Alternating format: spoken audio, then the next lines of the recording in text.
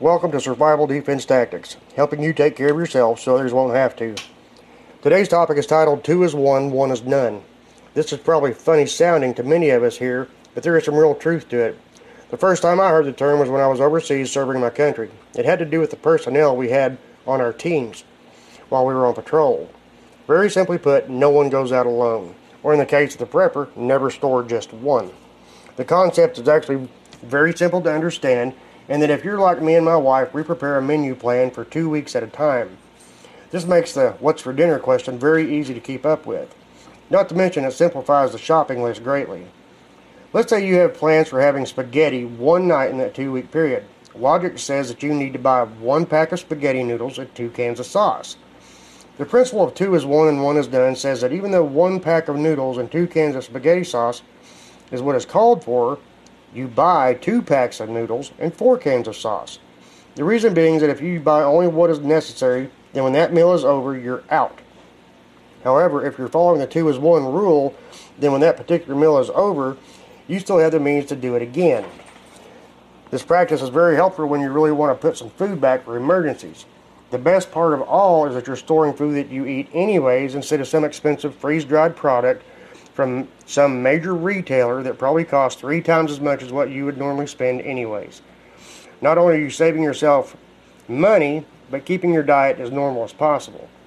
An easier way to do this would be to figure out what vegetables your family consumes in a month's time. And when the grocery day comes around, buy twice as much as possible.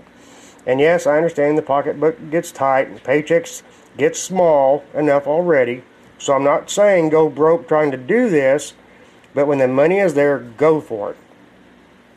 Food is not the only place where this applies. What about your medical supplies? What about your personal hygiene? And so on. Your list of what to put back for a rainy day can get very long and very fast. You can only do so much, but do what you can. Whenever possible, grow and can your own veggies. This will help greatly. Not only does your food taste better, but also the peace of mind knowing what got sprayed on your plants, or more importantly, what didn't get sprayed on them. If hunting and fishing is an option for you, this is also going to push you far ahead of the game. Last year I was fortunate enough to drop a decent sized buck during season. It cost me an 85-cent bullet and some spices. Or in other words, 120 pounds of fresh meat for around $10.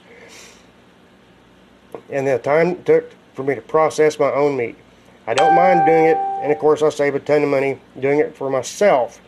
The whole entire point is to do as much for yourself and rely on others as little as possible, if not at all. Believe in yourself, set goals, discipline yourself to stick with it, and in no time at all you will see your stores grow. The more you have put back, the less stressed you should be during an event that would disrupt your normal daily lives. Stay safe. God bless.